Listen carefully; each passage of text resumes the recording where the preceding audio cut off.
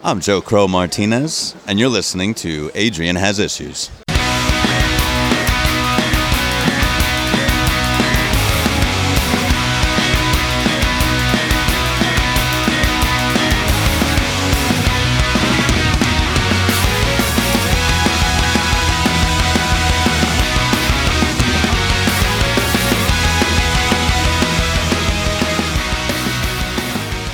Hey guys, welcome to Adrian Has Issues. Today I'm speaking with a very awesome guest who I feel insanely bad for taking as long as I did to have him on the show.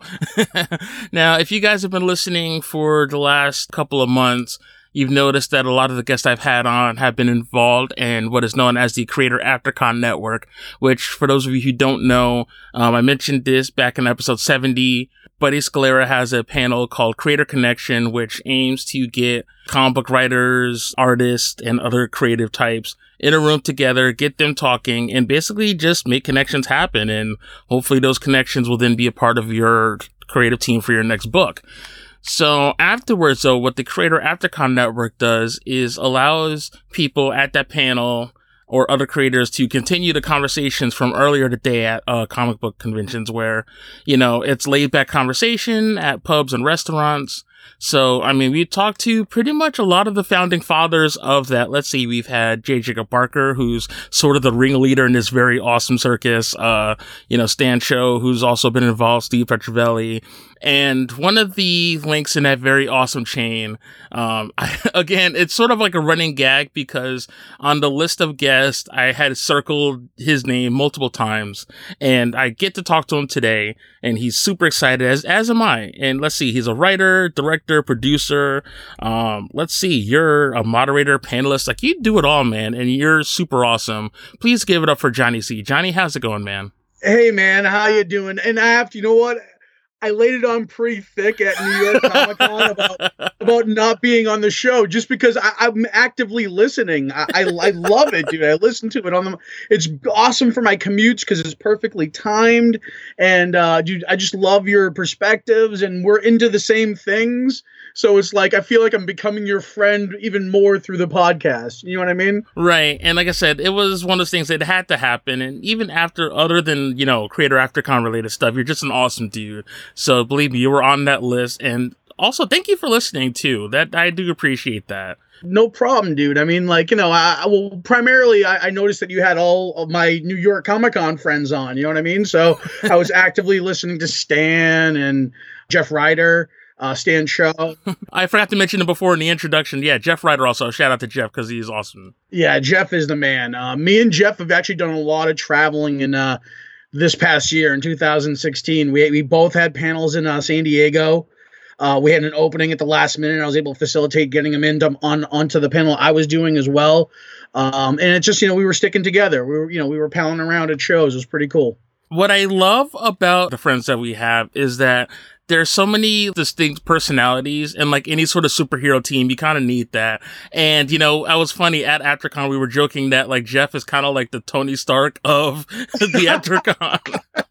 Yeah, because he's drinking the whiskey, you know what I mean? And he's got the glass, and he's always wearing the blazer, and he's very sharp, and he's very eloquent, and he's just funny, and he literally is like the Robert Downey Jr. of our group, you know what I mean? In most senses.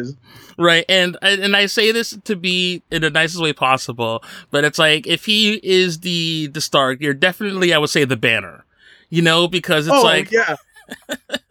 Because there's two sides of you that I've noticed. Now, like I said, I've known you for a little bit now, and like there's obviously, like you said, your Banner, like, the very sort of stoic, but then there's very much the Hulk, like, where I remember it was the Creator Aftercon after party of 2015 when you first came into the room. Like, I remember you just coming up the stairs, and I forgot what you had yelled out loud, but like there was at least a good 5 seconds where like the whole place just got silent. I was like, who is this guy? So that show, that was like a 1 day thing for me. Like, I left Boston very, very early, went to New York, did the show, full force, went around, met everybody, did the AfterCon thing. And the mantra was 4 a.m. train, because I actually had a 4 a.m. bus back to Boston. So the idea was for me to party long enough to make it to occupy my time up until I had to leave. And it was J. Jacob Barker and Ellen Stedfeld who hang tight till like 4:00 in the morning, just chilling with me, drinking like all night long, talking comics, like doing the whole after con thing till it's like utter extent.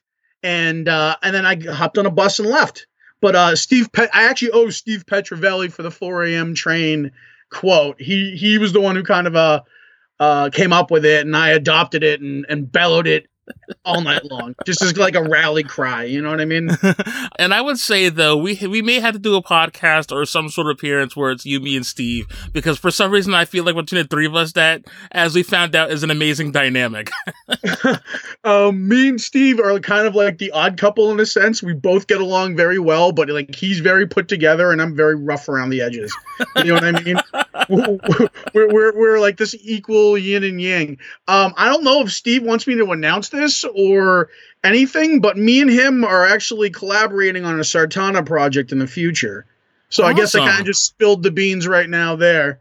Basically, that's what this is all about, is getting people together and, working on stuff. And it's funny, we have our fun and, it's a great time. But at the same time, when it comes to work, you get down to business. And I think that's what makes it work, is that it's not all just for show. Like, you guys really do also your money where your mouth is, so to speak. Yeah, I mean, that's the bottom line is, these networking events are made to put people in touch with each other, not only for friendships and things of that nature, but I mean, for straight up work. We want to make comics. We want to tell our stories. We want to share each other's artwork. So, I mean, given that we travel, we go back, I'm in San Diego every year. I've adopted New York as a show I must go to every year, and I'm trying to expand that branch. I go to all the shows locally to me. I just came from ChaseCon in Saratoga Springs this past weekend. So, the more we branch out and the more we make people aware of, a network, a solid network of creators who actually do create and actually do put out work, and they all support each other. It does exist. I mean, that's really the bottom line here. And speaking of telling stories, let's get into yours a little bit. I mean, we've known each other for a while, but at the same time, I'm always interested in knowing people's origin stories, because as a comic book fan, that obviously lends a lot of perspective. So I know it's kind of a loaded question, but where does it start for you? Like, I guess at what point did you decide that you weren't even just a comic book fan, that you wanted to be a creator as well? Well, it goes deep. Being a creator originated more with wanting to make films. Okay. And music videos and things of that nature, which I did. I've directed a short films. I did a short film called Reggie's Dance with a friend of mine who's going to NYU. And she needed a director, and I was working with friends of mine who were in a band, and I was doing a few of their music videos, and we did like a short little goofy web series together. So I kind of got thrown into it that way. I formed this thing called Shoei Productions. It's a very hard to pronounce from looking at the name, which was by design, a little outfit of friends who just got together and filmed stuff. And we really just were, we weren't super serious leading up to that. We were just kind of having fun and learning the process. But I got buckled down and I tried to make a pilot. I gave everything I could in making this pilot called 5 High Street. It was an idea of a friend of mine, Joe Nasta, who was my cinematographer. He was my camera guy. It was basically about 3 roommates who lived together who tried to make the rent every month because they were all unemployed because they were stoners. So each episode is a month of them trying to make the rent. And it would be like different adventures. And it had your typical formula of the Ryan Reynolds leader guy.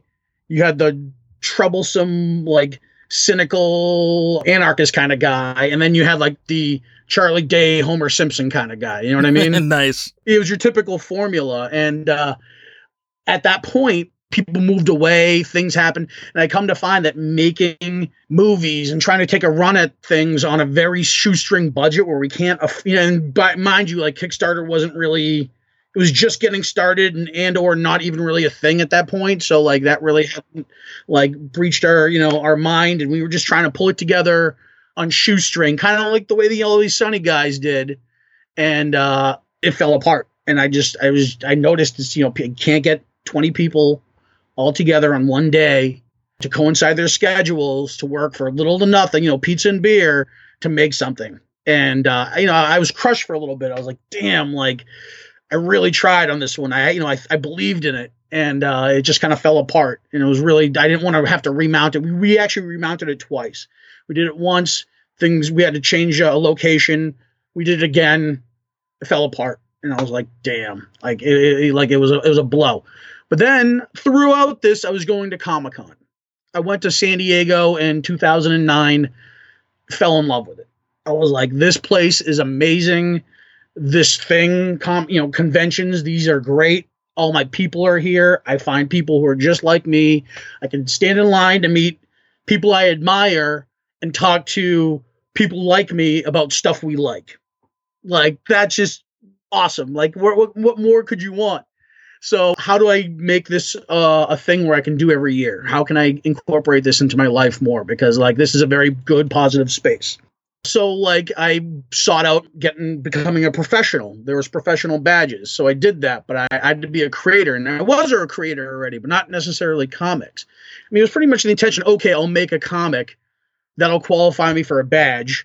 Even though I have all this movie stuff, and I actually intended to go to San Diego with like, hey, I'm going to bring some of my film stuff. And I was going to the film classes that they do over there, and I went to a creator connection for comics. It's actually the Douglas Neff and Corey from Creator Toucan Blog, Creator Connection. I went to their event, and I was like, okay, it's more comic centric, but maybe I can meet somebody. You know what I mean? And as I'm going through, and that's actually where I've always had the intention to make this one book, this one comic, this one story actually called Clark and Five, a post-apocalyptic story about a boy and a robot in New England where artificial intelligence is now the superior race. Oh.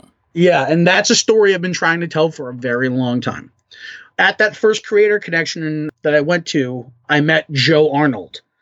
I saw that he had a really great portfolio with some gunslinger pieces and Western style stuff that it spoke to me. I've always loved Westerns. I grew up watching Westerns. It was just one of those things. And I've always wanted to make a Western and film one. That was another challenge. I live in Massachusetts. There's like 2 locations, local that are even remotely close to a Western, and they'd be nothing suited for the story I wanted to tell. That inevitably would become Sartana. So that's where I met Joe, and we made Sartana the comic book. And it was based on the pre-existing character from a series of old movies, old Italian spaghetti Westerns. And then after that, we collaborated. I made the book. I said, okay, well, this book is going to be the gateway. It's going to be the key to, hopefully opening up a lot more. So we collaborated. I wrote the thing. I was like, okay, I can't do it as a film.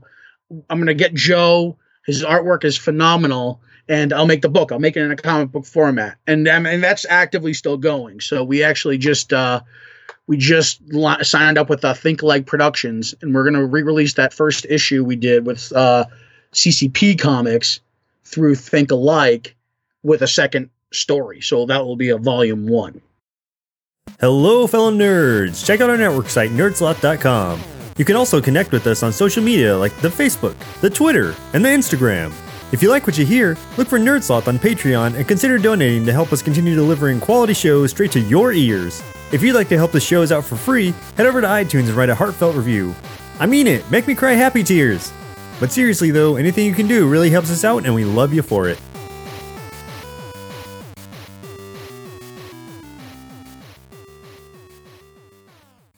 Let's go back to Clark and Five real quick, because that sounded like an awesome story. And I don't know, when it comes to AI and robots and things like that, I'm such a sucker for that kind of storytelling. So I definitely want to know more about this. So how did Clark and Five get started? So Clark and Five, it's an idea that came to me where I didn't get it from anywhere else. Like, it wasn't something that was inspired by something else. And this is kind of like an original idea that my brain just clicked one day and said, what if this happened in this scenario? Wouldn't that be cool? And the basis being a post-apocalyptic world where artificial intelligence has now become a superior race. And what they do is they've suppressed humanity suburbs and the outskirts of major cities with no electricity because of the way humans have left the earth. It's a book I've always tried to get made, and it was actually at Special Edition NYCC, Buddy Scalera's Creator Connection panel, where I met Chris. I kind of pitched the idea to her. I saw some of her artwork, and we linked up at the Creator AfterCon. Hey there. Hey, how are you, Chris? Good. Just got back from a long trip. At the start of the show, we were talking about our interactions with Creator AfterCon and how we've all kind of got together and all the people involved, which is funny because that's actually how I met you as well as Johnny, is through this wonderful group of comic book creators. So again, good to hear from you. Good to chat with you. Likewise. And also, thank you for being my, oh shit, we're gonna miss the train buddy. Because if you weren't diligent in getting back, I would have been stranded on Friday, which I ended up not getting home for another 2 hours.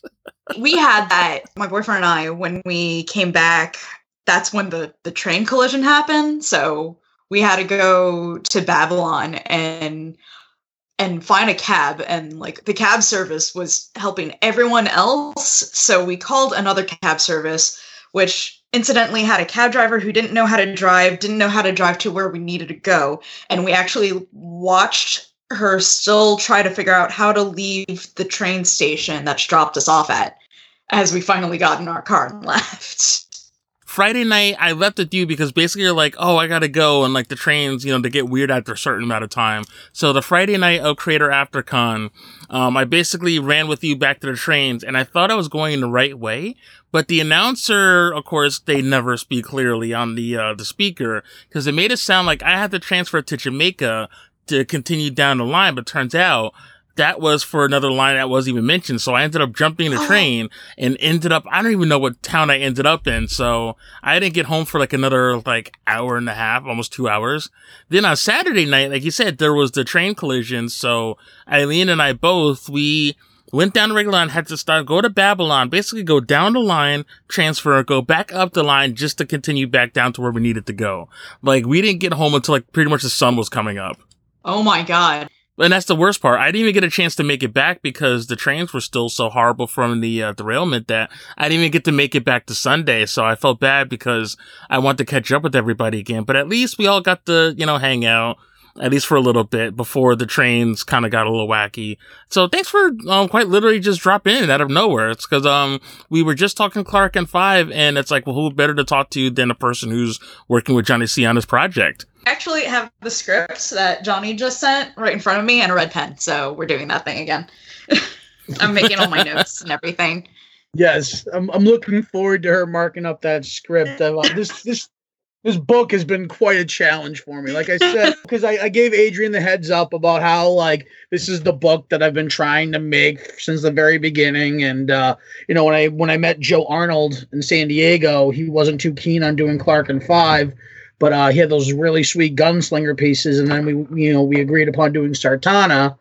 During Sartana's downtime, I was still actively seeking artists for Clark and Five. And as a matter of fact, Chris can attest that she, when she was invited into the Dropbox folder with all my notes and all the previous sample pages of many different artists who've tried out, and nobody really worked until I met Chris, and her art style just clicked. And it was awesome. She pulled the character from my head better than anybody I possibly could. And I didn't even have a clear idea of what Five the Robot would look like. Adrian, you got the sketchbook, right? Yes, I did, which looks fantastic, by the way. Super excited about this book. When I saw the Dropbox, because when I first met Johnny and we started talking, I just had an idea in my head from what he told me, and then I got the sample scripts. And from there, I was like, all right, this feels a little bit more young adult because it's going in the past. I was thinking this character is probably at the oldest, maybe 16, and that's how I drew him.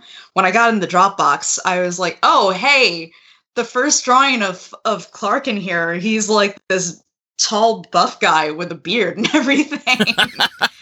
And I was weird because I drew him I basically took features. I looked in a mirror, took features from my own face and mixed them with my quick sketches of what Clark would look like in my layouts. And I just like took my own features and made them more masculine, a little bit more broad and everything. So I was like, this is as different as it could possibly have been from the original direction that was taken in that Dropbox. Seeing as how Chris's vision seems to be drastically different from what was originally drawn. So how did you take that? The core of the story I always had in place. You know, it was about this unlikely friendship in this tumultuous post-apocalyptic future where society's flipped on its head. We as humans are inferior to these artificial intelligences. It was trying to find that sweet spot. I mean, you know, as a creator, you know, you kind of evolve over time. And I think, again, given that this is the book that I've always wanted to make, my experiences on making Sartana and working on Surrounded by Death definitely changed things. And when Chris came on and she gave me her sketch, because I also wanted to give Chris artistic freedom. I always think that, like, you know, some collaborators, what they do is they find an artist that's willing to collaborate, but then they jump on them and they just basically dictate, this is how I want this to look and this and this and this. And then they burn them out. I wanted her to do just her take, what her kind of gut instinct was. So, I mean, and Chris, I don't know if you agree or not, but I kind of just I gave you general broad strokes. I really didn't give you precise detail. You gave me a little bit of a direction with 5, but when I got that direction, I actually the only changes that I made to the original concept when I started drawing 5 again after my initial idea was these wires are stupid and they kind of look a little too like 80s cyberpunkish. And as I was drawing 5 more and more and more, the note was that he needed to look like I keep forgetting the character's name. It was the robot from TMNT. Fugitoid from TMNT. Yeah. Wow, that's a deep reference. Yeah, it was. Honest to God, Adrian, I have that cover, that who is this Fugitoid, in my room. And like when the idea of Clark and 5 like struck me, I took that image, I put it up, and I was like, that's what I'm striving for. Like, that's what I want. I want this character. I want this TMNT, this organic, indie, awesome story. I want to tell this. You know what I mean? And right. And that was basically the 5 was in fact the first character I came up with, and then Clark followed shortly after. Yeah, 5's actually the first one I drew when I started contacting Johnny. I don't know why I went with a little bit more of a cyberpunkish thing, but then when I was told Fugitoid, I was like, all right, let's look back at Fugitoid, like how he's been drawn through time. And then I was like, okay, you know what? I'm also going to look at pet robots to see how like more realistic I can make a robot for now for this story. And especially because I started thinking it more like a young adult comic, that this would appeal more and it would translate better as a friend rather than an enemy. Having the wires stick out in the original drawing, I was just like, all right, there are 2 things wrong with this. One, he doesn't look like a nice, friendly robot that you want to have like toting around. And then eventually I just started drawing cats all over 5 just because I thought it would be fun. So she went from that movie Hardware, came out in 1990 with Dylan McDermott. That's a deep cut. She went from that, like that gritty, like very scary, to like Big Hero 6, like Baymax and Armor. Like it was like literally a flip, you know? And the story evolved by that. Like, you know, originally I did have kind of more of a grittiness in mind. And then I also kind of realized in collaborating with Chris and getting a great female voice and perspective that maybe this should be a little bit lighter and not as serious, and maybe let not the aesthetic be serious, but maybe let some of the story elements take that. You know what I mean? Oh, that's actually an interesting thought process. I didn't think about that, because as you were changing obviously the story has to change to reflect that as well. And not for nothing though, I guess at the time in which it was created, you know, there was a very long period where those type of robots and that kind of aesthetic was very popular. So, you know, that, like I said, it was a sign of the times, but, you know, like I said, with Big Hero 6 and other stories where now robots are seen a lot more friendly. And I don't know if that's maybe one of those things like after like iRobot or something like that, where they became sleeker and less menacing, like, you know, old school Terminator style. Wall-E ruined everything. We went from Arnold to Wall-E. Oh, snap. You got some Wally hot takes here. Let's go. Chris, you had the floor, and then I'll get your rebuttal, Johnny. No, it's just, I just really enjoy Wall-E because it's simultaneously a great story for looking at what's really both a dystopian future, but not the dystopian future you expect.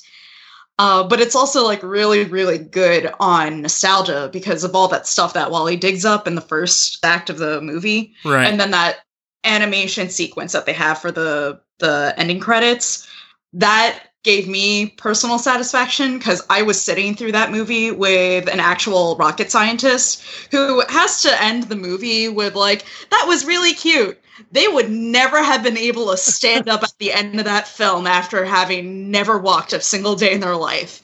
And I was like, yes, everyone should be well aware of that, but let me enjoy this art history sequence because this is like just going to purely wipe out any sad feelings I had watching that movie. Because Pixar is really good at like manipulating your emotions. That's one of the best things that they've been doing for Disney. Like Disney's forced themselves to change on that basis.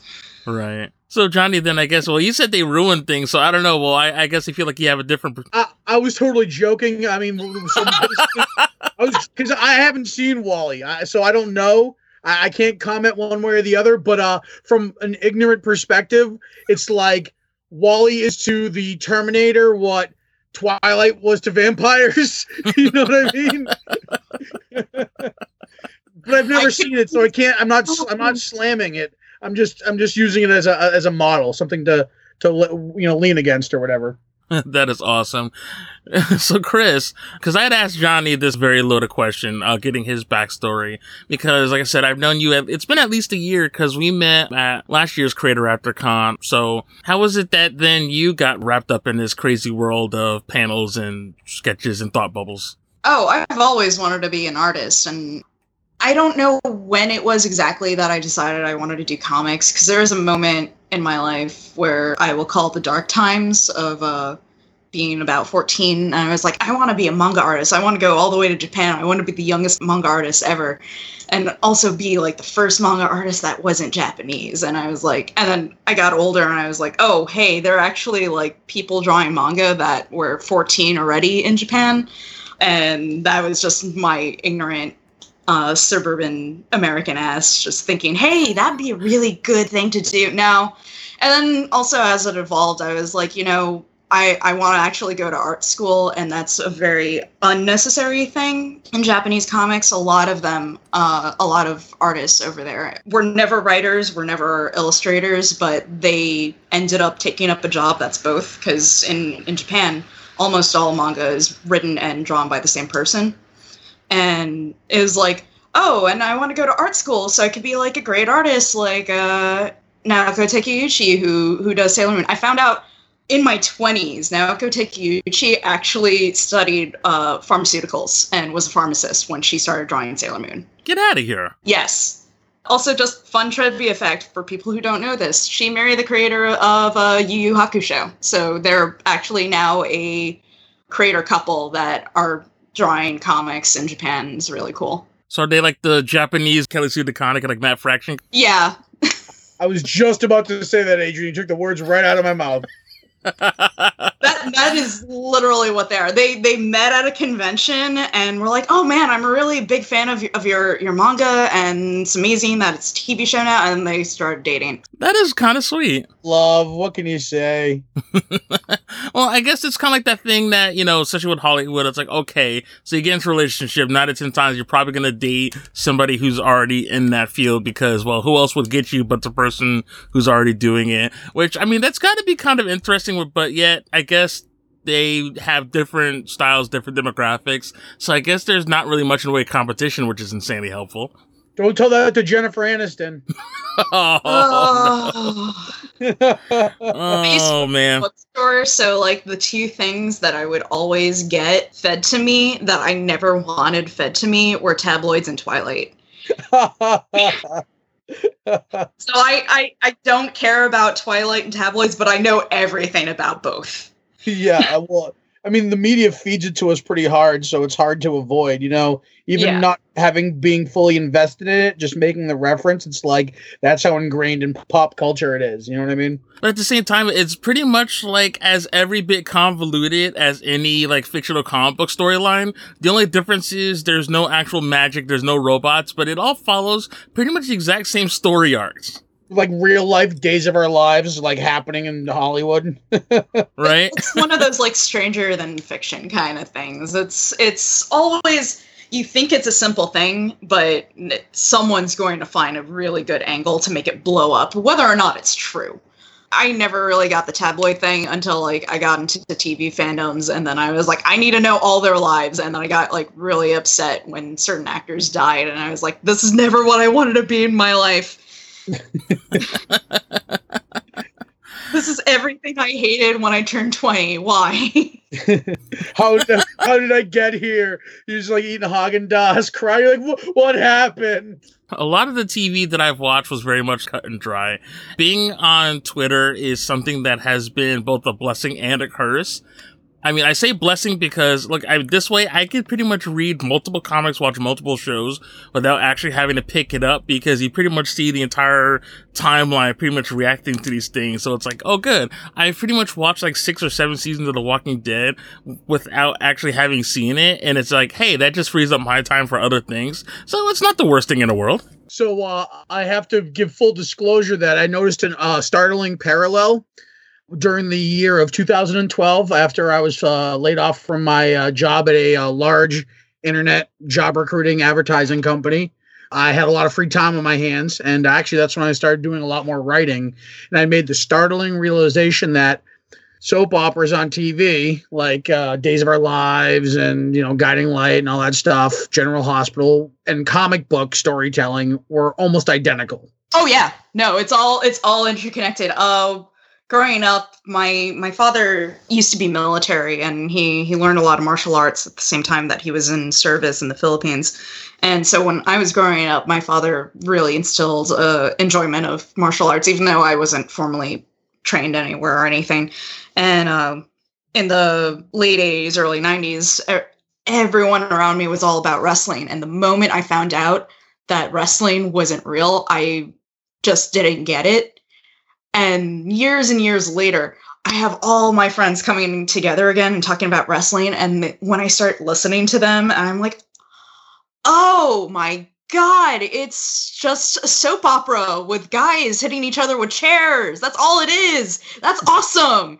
It's like the closest thing to comics that we have in real life. And it's really funny because I'm really big into like looking into how other people interpret voices for established characters, like through fan fiction and RP. Like that side of fandom is really fascinating to me. And I actually do a forum-based RP as Tim Drake and a multi-fandom thing. So it's like Tim Drake meeting Rapunzel and like Teen Wolf characters and the wrong Flash from the CW Flash. So he's like really confused and stuff like that.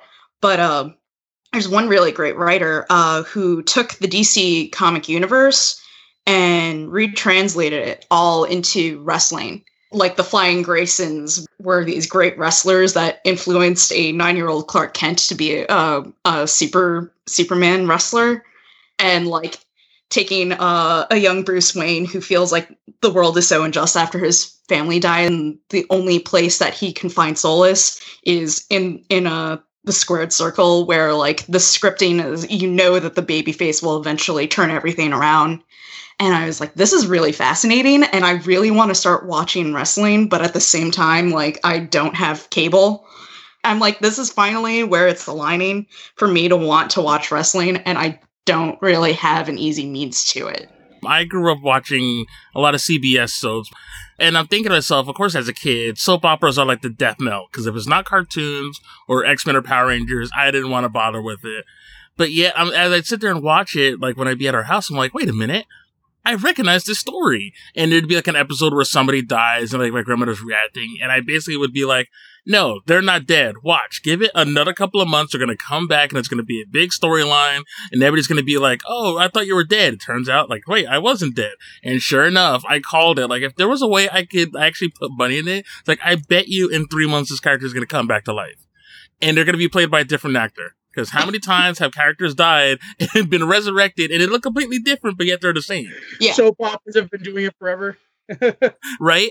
Or my favorite is the kids in soap operas, because how many times in soaps has a character had children, they've been born, and next thing you know, like maybe 3 weeks later, all of a sudden they're already 20 years old, but no one else has ever aged. Kind of like that's like the issue they are having on Gotham with the kid playing Bruce Wayne's growing up so quickly they don't even know what the hell to do with him. They're going to have to start throwing him into like boarding school storylines and like sending him off to the Swiss Alps, but then like low on the down low, like, you know, he's actually like going to Nanda Parbat and starting to learn martial arts and shit. Yeah, they really backed themselves into a corner on that show. I wanted to love it so much, and it was like the less that they were talking about Bruce Wayne and the more they were changing Jim Gordon, the less I could care about it. It's like it's stylized fluff. It's no longer Batman, really, unfortunately. Yeah. It's just one of those things. It's but it's got its audience. It's still on. You know what I mean? Yeah. It's one of those things. And if anything, if it brings people to the Batman comics, all the better. You know what I mean? Yeah. I do want to pick it up again, because where I left off, they decided that BD Wong would be an excellent Hugo Strange. Oh, wait, is he Hugo Strange? He's Hugo Strange. Oh, damn it. I don't know. Is that going to get me to watch the show? That's almost an incentive. I don't know if I could do it again. It hurts too much. Yeah, right? Because it's BD Wong playing Hugo Strange, and he's so good at it. But I haven't been able to keep up with it, because every time we turn back to Jim Gordon, I just go, God damn it, Jim! My mind immediately jumps, like on that show, my mind immediately jumps to, okay, are the characters age appropriate to when he's going to be Batman? It's like, that's like I already nitpick like the specifics out of it. It's like, oh, wait a minute, Jerome's a little too young. I don't think he could possibly really be the Joker, you know? And then they do what they did with the Joker, and I'm just like, I don't know how you feel I about don't even this know at all. anymore. I'm confused. But this is always what burns me about Gotham, and I'm kind of like this right now where, you know, my knowledge of DC is very sparse, but it's kind of growing a little bit just from interacting with everybody, and especially like with Eileen and her son, who's like very big into it, which is awesome. So, you know, we're watching The Flash right now, so between me, who's like, sparse, little knowledge of it, someone who's very knowledgeable, and then Eileen, who's kind of like, I guess, the Joe West of us, where it's like, okay, I'm going to react to things, but I'm kind of starting to piece it together. So it's like I'm having a really good time with this. So now I'm starting to see where the gaps are being bridged. Characters are being brought in, you know, they've basically did that thing that Marvel did with the movies, is they built this really fun universe. But yet there's a couple of elements that are missing. And I'm thinking to myself, and I keep yelling this every time we watch an episode, it's like, why don't they just make the Justice League series on the CW? And they've already got Superman. All we need is a Wonder Woman show that's not terrible. And a Batman show that can actually interlink with it, because there's no way they can throw Gotham into that. No way in hell. It wouldn't make sense. Batman is easily, if not the oldest after Wonder Woman, one of the older members of the Justice League. It's like the bastard DC show because it goes up directly against Supergirl. It's on at the same time. So it's like that whole DC TV universe, like, they definitely don't regard Gotham. I mean, heck, they brought in Constantine over Gotham. You know what I mean? Gotham is its own thing. I would never expect it to see it cross over with any of the other stuff. And that's only knowing some of, you know, I'm not full-fledged with all the DC stuff. It's really unfortunate too, because it's like they had a good idea with Gotham that just, it went all over the place a lot more than any other derivative DC or any comic interpretation TV show that I've seen. I felt like it entirely missed its direction. It did things a little too fast, and they couldn't find a way to dig out certain characters from situations that they were in. And it was just like, you know what would fix this right now? If Bruce Wayne were actually already 25 and starting to work on that cowl. They really should have left it to a lot more like mobster stuff, and they started introducing superheroes way too early. And this speaks volumes to something that I guess maybe other indie creators can learn lessons from, kind of bringing it back to comics a little bit, is basically knowing what you have. Yeah. Look at it this way. Like Fox, like every other network right now, you know, obviously superheroes are still big business. Everybody wants in on it. But it's all you know is you want a property that's popular or at least has enough recognition that you can draw from that and you could, do a lot of things with it. But when you deal with a character who has had a lasting legacy as, let's say, Batman, there's so many things involved with it. Like you have to respect it and also know what you have, knowing how it works, because I think someone had the idea, it's like, all right, we want to do Batman, but we don't want to necessarily just do him, as a Caped Crusader. So what do? And you're right, having him at least as a teenager, at least kind of like at least where Batman Begins, for those who at least were familiar with the Nolan movies, where he's obviously not running wink, or like he's running around in, where was he? I don't know if it was, like you said, was it Thailand? I can't remember, but he's basically going through all these countries, studying the criminal element, like walking among them. And that way you can kind of do a lot of things with that, where, he comes back as the disgruntled youth, standing up against the mobsters, even though he doesn't have a prayer in the world.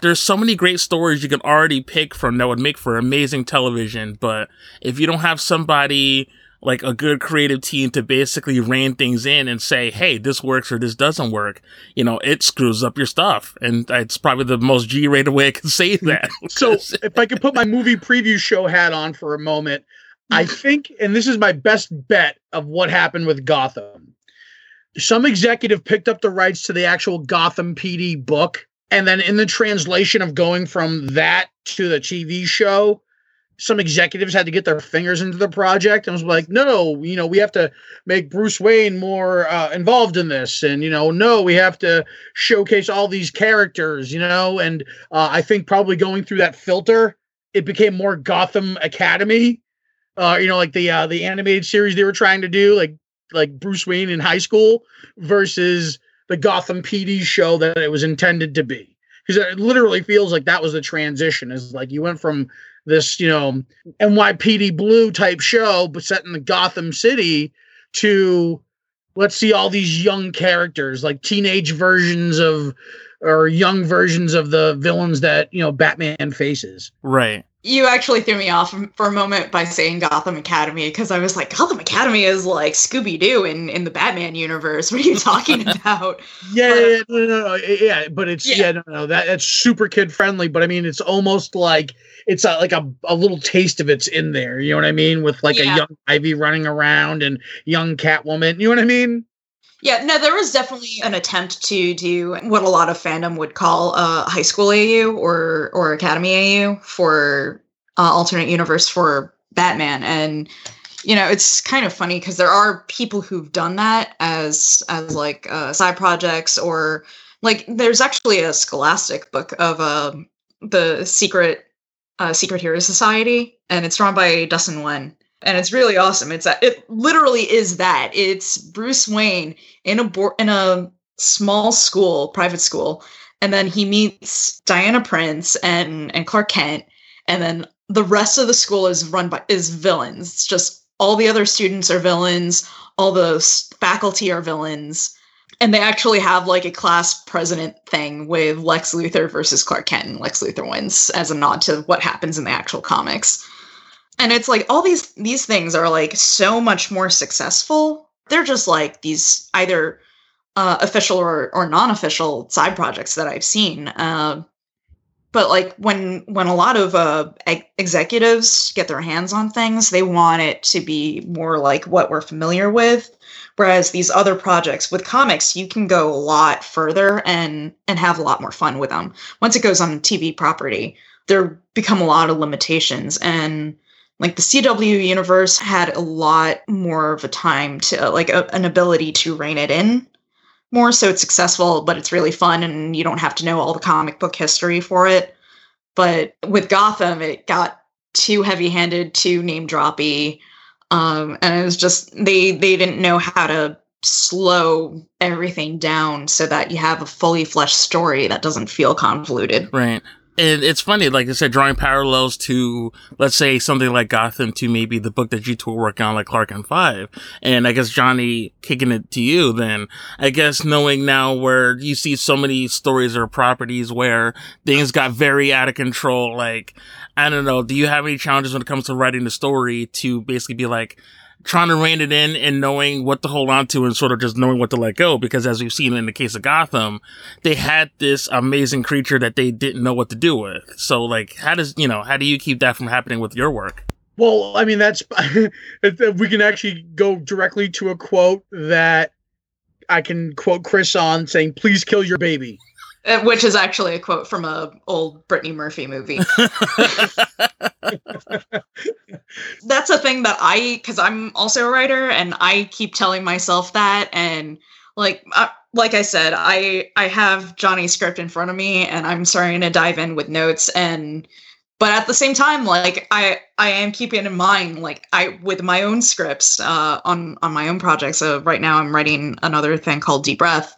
And Fabian is editing that, and he does the same thing to my script. And I just keep paging through it. I'm like, right, kill my baby. Gotta do it.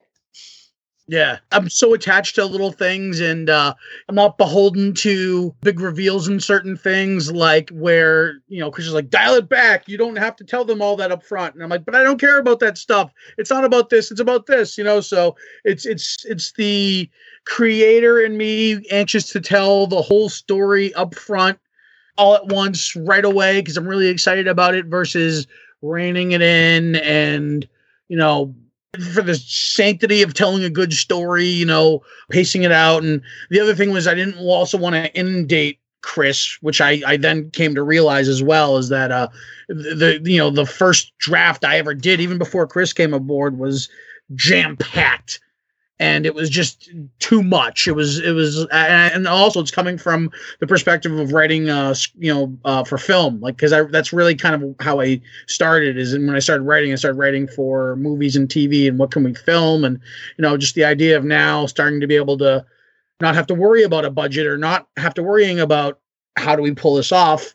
I can, I have an artist who can do some amazing things, but also not inundating them or putting them in a scenario where their art style becomes strained because of bad storytelling. Right. It goes back to that thing, like, you keep hearing people in general, like, I don't want to limit it to just writers, because a lot of people say this, and it's like, oh, well, the great thing about comics is, like, you don't have to wait, you don't have to hold back and, like, go, oh, we can't blow up a helicopter like you have to say with a movie because of budget. It's like, oh, you have an artist that can take care of all of that. And it's like, well, yeah, the artist can take care of that, but the artist is also going to start screaming when you blow up a helicopter and like 5 pages per issue. And at the same time, it's also a matter of, like, why do you want to blow up a helicopter in every issue? It's an issue of, like, trying to figure out the actual pacing of a comic. And because comics are generally issue by issue, and issues don't exceed typically 21, 22 pages, you do have to be economical with those scenes. Not in the sense of, like, special effects, but of what's happening in that comic. Because if you have too much going on, it's just too much to take in, especially in 22 pages. You don't want to... I hate bashing on DC when I also very clearly am more of a DC person, but you don't want to turn it into Batman v Superman with, like, 5 million different plot lines going on. Oh no, with that movie, you're allowed to bash it. Don't worry. Because it just, from a storytelling perspective, I don't even have a comic book, but just from the things that I've written, it hurt me. Because that's the stuff that one of, like, my writing teachers in college would have, like, screamed at me for doing. It's like, how much can I feel like I'm getting sledgehammered with foreshadowing? Like, there are times where it's like, do I want to reveal this right away? Do I want to be subtle with suggesting it? How much do I actually need to push that suggestion? And it's like, every moment of just seeing Martha in that movie, I'm just like, all right, we get it. He has mommy issues. It's Batman. Everyone knows he has mommy issues. Yeah, no, totally. And the fact that Martha was the, spoiler alert, Martha was the linchpin for the whole movie, it drove it home. It was a little too on the nose, so to speak. As a big Batman and Superman fan in general, like, it just made me so mad, because it took a thing that I always thought about and killed it. And that was the fact that Batman and Superman's moms shared the same name.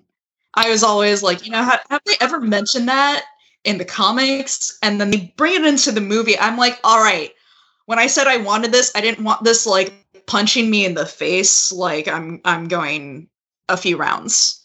Not like this. Not like this. Exactly. Does that go back to the whole like kill your babies dynamic then, like Yes. So Although there are a lot more issues with that movie than just killing your baby. I think it's a matter of like maybe Zack Snyder needs to pick up more comics than Dark Knight Returns. I don't know. He's got another chance on his hands with Justice League. We'll see how that goes. I thought he's not on that. No, he's directing that. Just sorry to be the bearer of bad news on that one. Yeah, and we just killed Chris. Yeah, there goes Chris. It's like, before you shuffle loose the Mortal Coil, tell everybody where they can find you on Twitter. But yeah, it's crazy to now be an indie creator and having so much, going back to the Gotham thing, like having all of this power in your hands, because I'm sure we all have stories about the books we've read or stories you've seen even like on TV and such, where you see what you have, everything just goes horribly wrong, and now you're saying to yourself, okay, I'm not going to do it that way. Then to have to constantly just be like, oh man, like I don't want to follow the same thing. And which is something I love about indie comics, is that you have sort of I don't want to say an outsider's perspective, but no, that's exactly an outsider perspective of how things work, and learning from places that, they may have a larger market share, but don't have the, I guess, self-control because they have to feed this beast that is like, a conglomerate. Yeah, so it's kind of just going back to the whole idea of collaboration, is that, I was very close to this project. If you look at I use a program called Celtx to script, and if I look at my log file, the file was first opened in 2012. That was when I wrote the first page of Clark and Five, like just kind of the idea of what I wanted to tell and what I was trying to do. And I toiled on it for a long time, de-aging, gritty, lighthearted, in between, and then just and working with these other creators, these other people I've met along the lines who've taken a crack at it, that their style didn't really mesh with what I think I was trying to tell at the time. And then once I saw Chris's art, it all clicked together. And now, having finally scripted something that was cohesive, because the book, like the first issue, I wanted to actually make it longer, and I had an idea of where I wanted to end it, but then we kind of scaled that back, and then I scaled that back even further, and I changed things. I had levels of violence that I then felt like, okay, well, this is more of like a YA kind of story, because Chris's style matches that very well. Do I really want to put this type of violence in the book? Would that still work the same? So then I had to scale kind of, the outline I initially had intended, I scaled back on, and I said, well, maybe we'll just do things a little differently. And then at that point I felt, okay, well, now there's no action in this book. So I, kind of concocted a sequence to give it a little bit more of an action kind of element. So that way it's got a little bit of everything, it's got a little bit of everything for the reader. So you're thinking of it from I hate to say it, like an executive or an overarching view, but you're also, you're hitting all the points of things that, would be exciting for a first issue in a book, that would, want people to come back for more, but also, giving Chris the ability to come in and, chop things up and say, hey, like think about this or condense this or look at this. And, having that, because when you're so close to a project, you don't want to cut anything. It's your baby, Right. So, to have her come in and be like, and just have a fresh eye.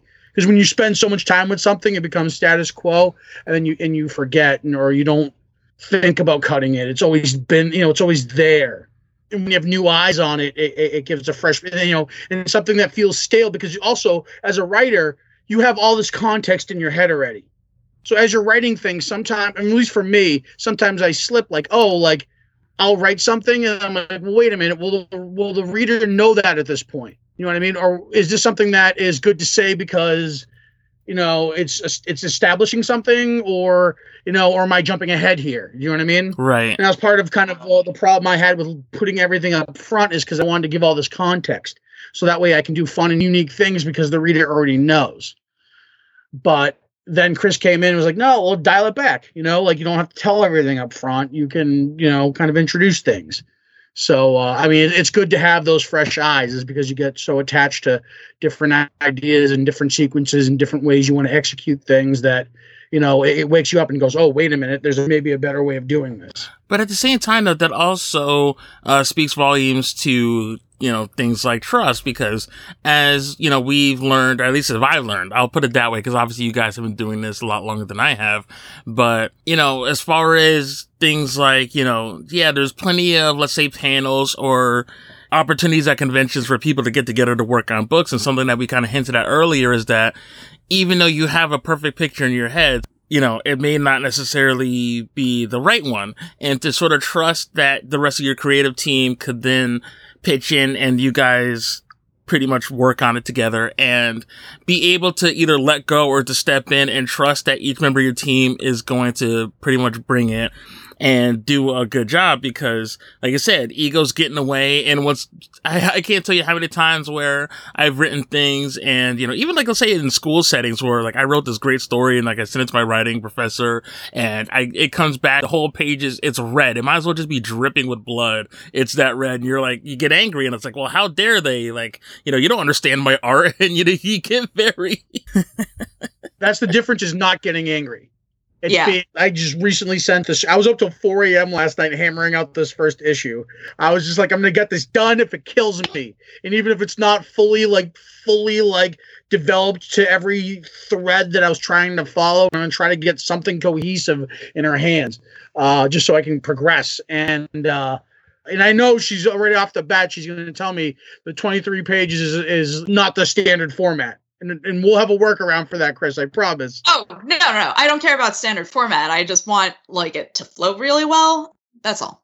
Yeah. No worries. And I'm looking forward to those notes. But I mean, it's not a matter of, you don't get mad. Don't have prison mentality on your projects, and what I mean by prison mentality is, when you see like prison movies, or like you hear about people in prison and they like eat hunched over their food so nobody else can take it.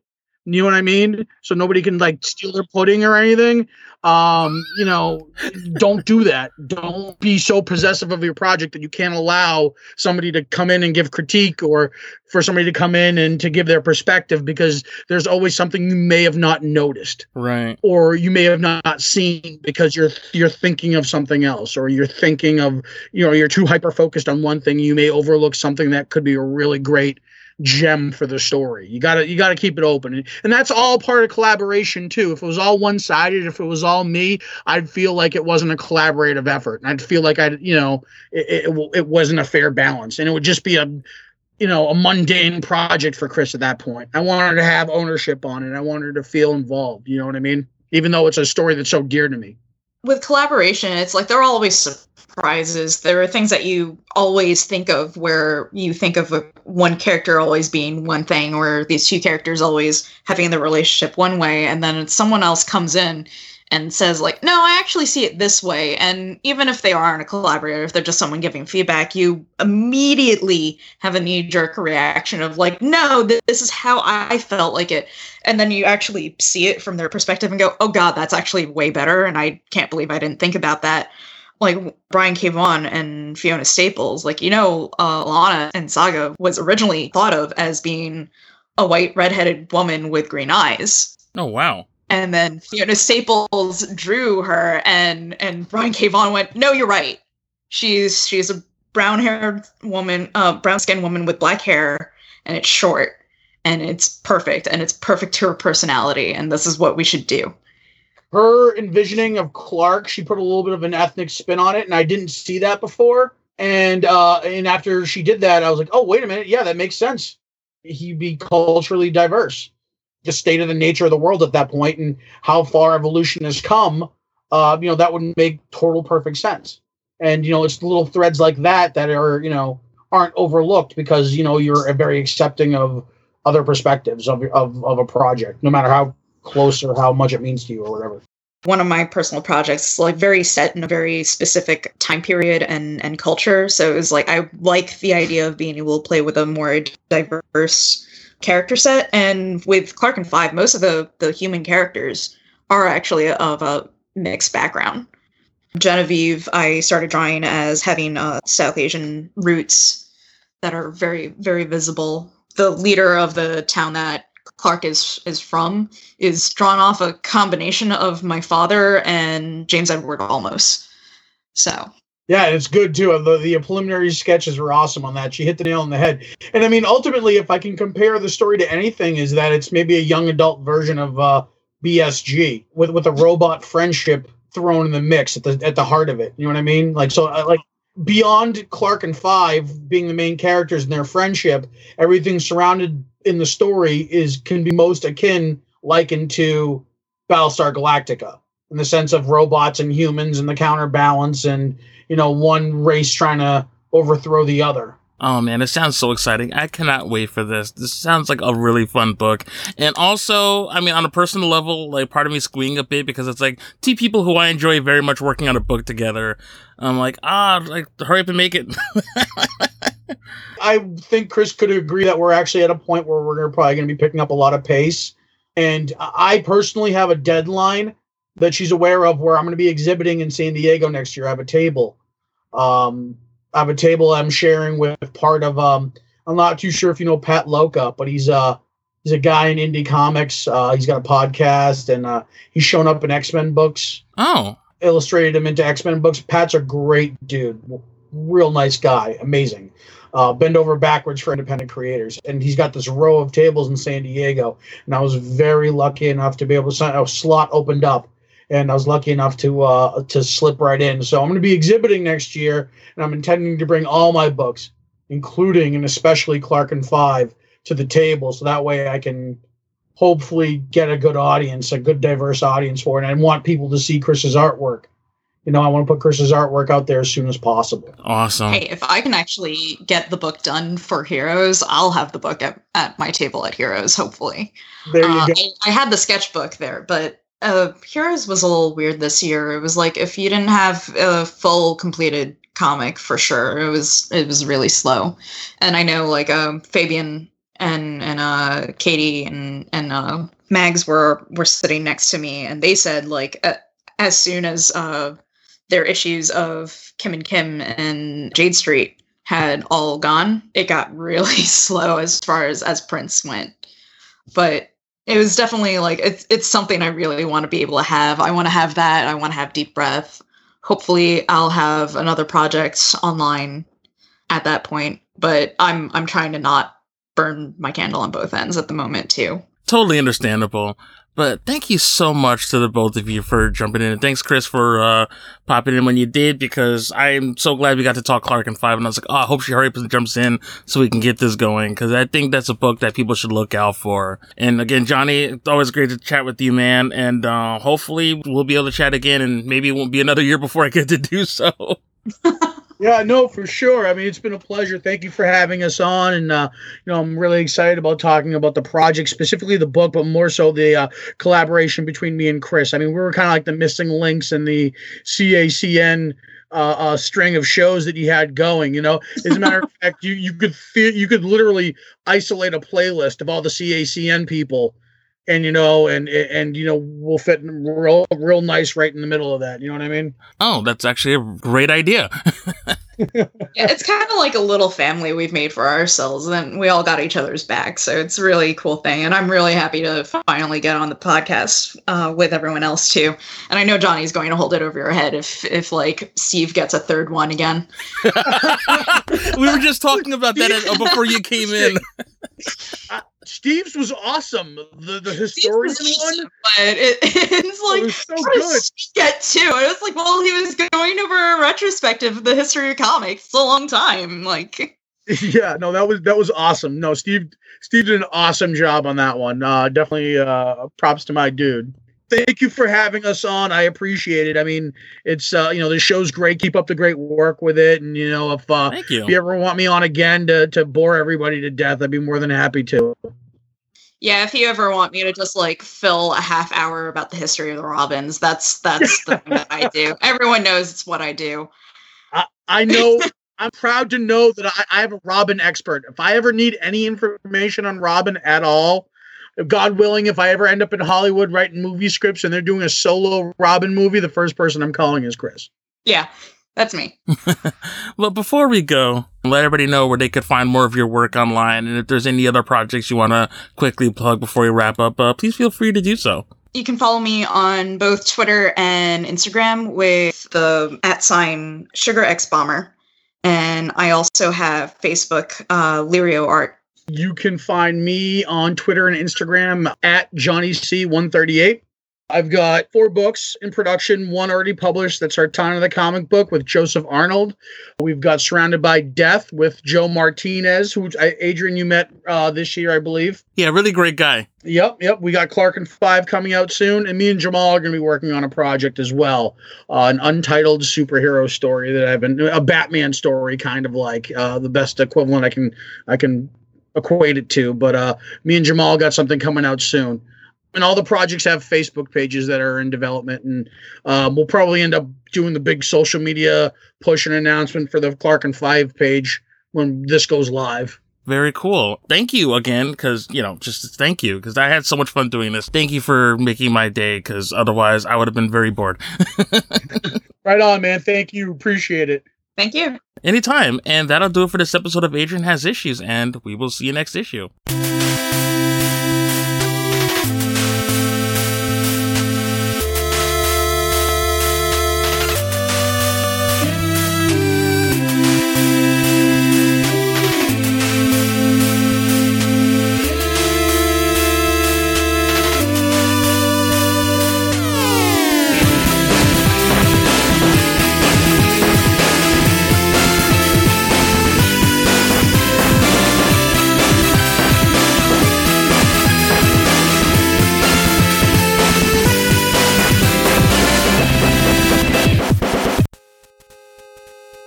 Thank you for listening to Adrian Has Issues. Please be sure to visit adrianhasissues.com to stream or download our other great episodes. Like us on Facebook at Adrian Has Issues, on Instagram at Adrian Has Issues Pod, and follow us on Twitter at Adrian Has Issues. You can also find us on iTunes, Stitcher, and on the Satchel Podcast app, available on iOS and Android. Adrian Has Issues is a proud member of the Nerd Sloth Network, home to such great podcasts as Nerds on Tap, Cinefreak Critique, and Saturday Morning Cartoon Boom. Visit them at nerdsloth.com.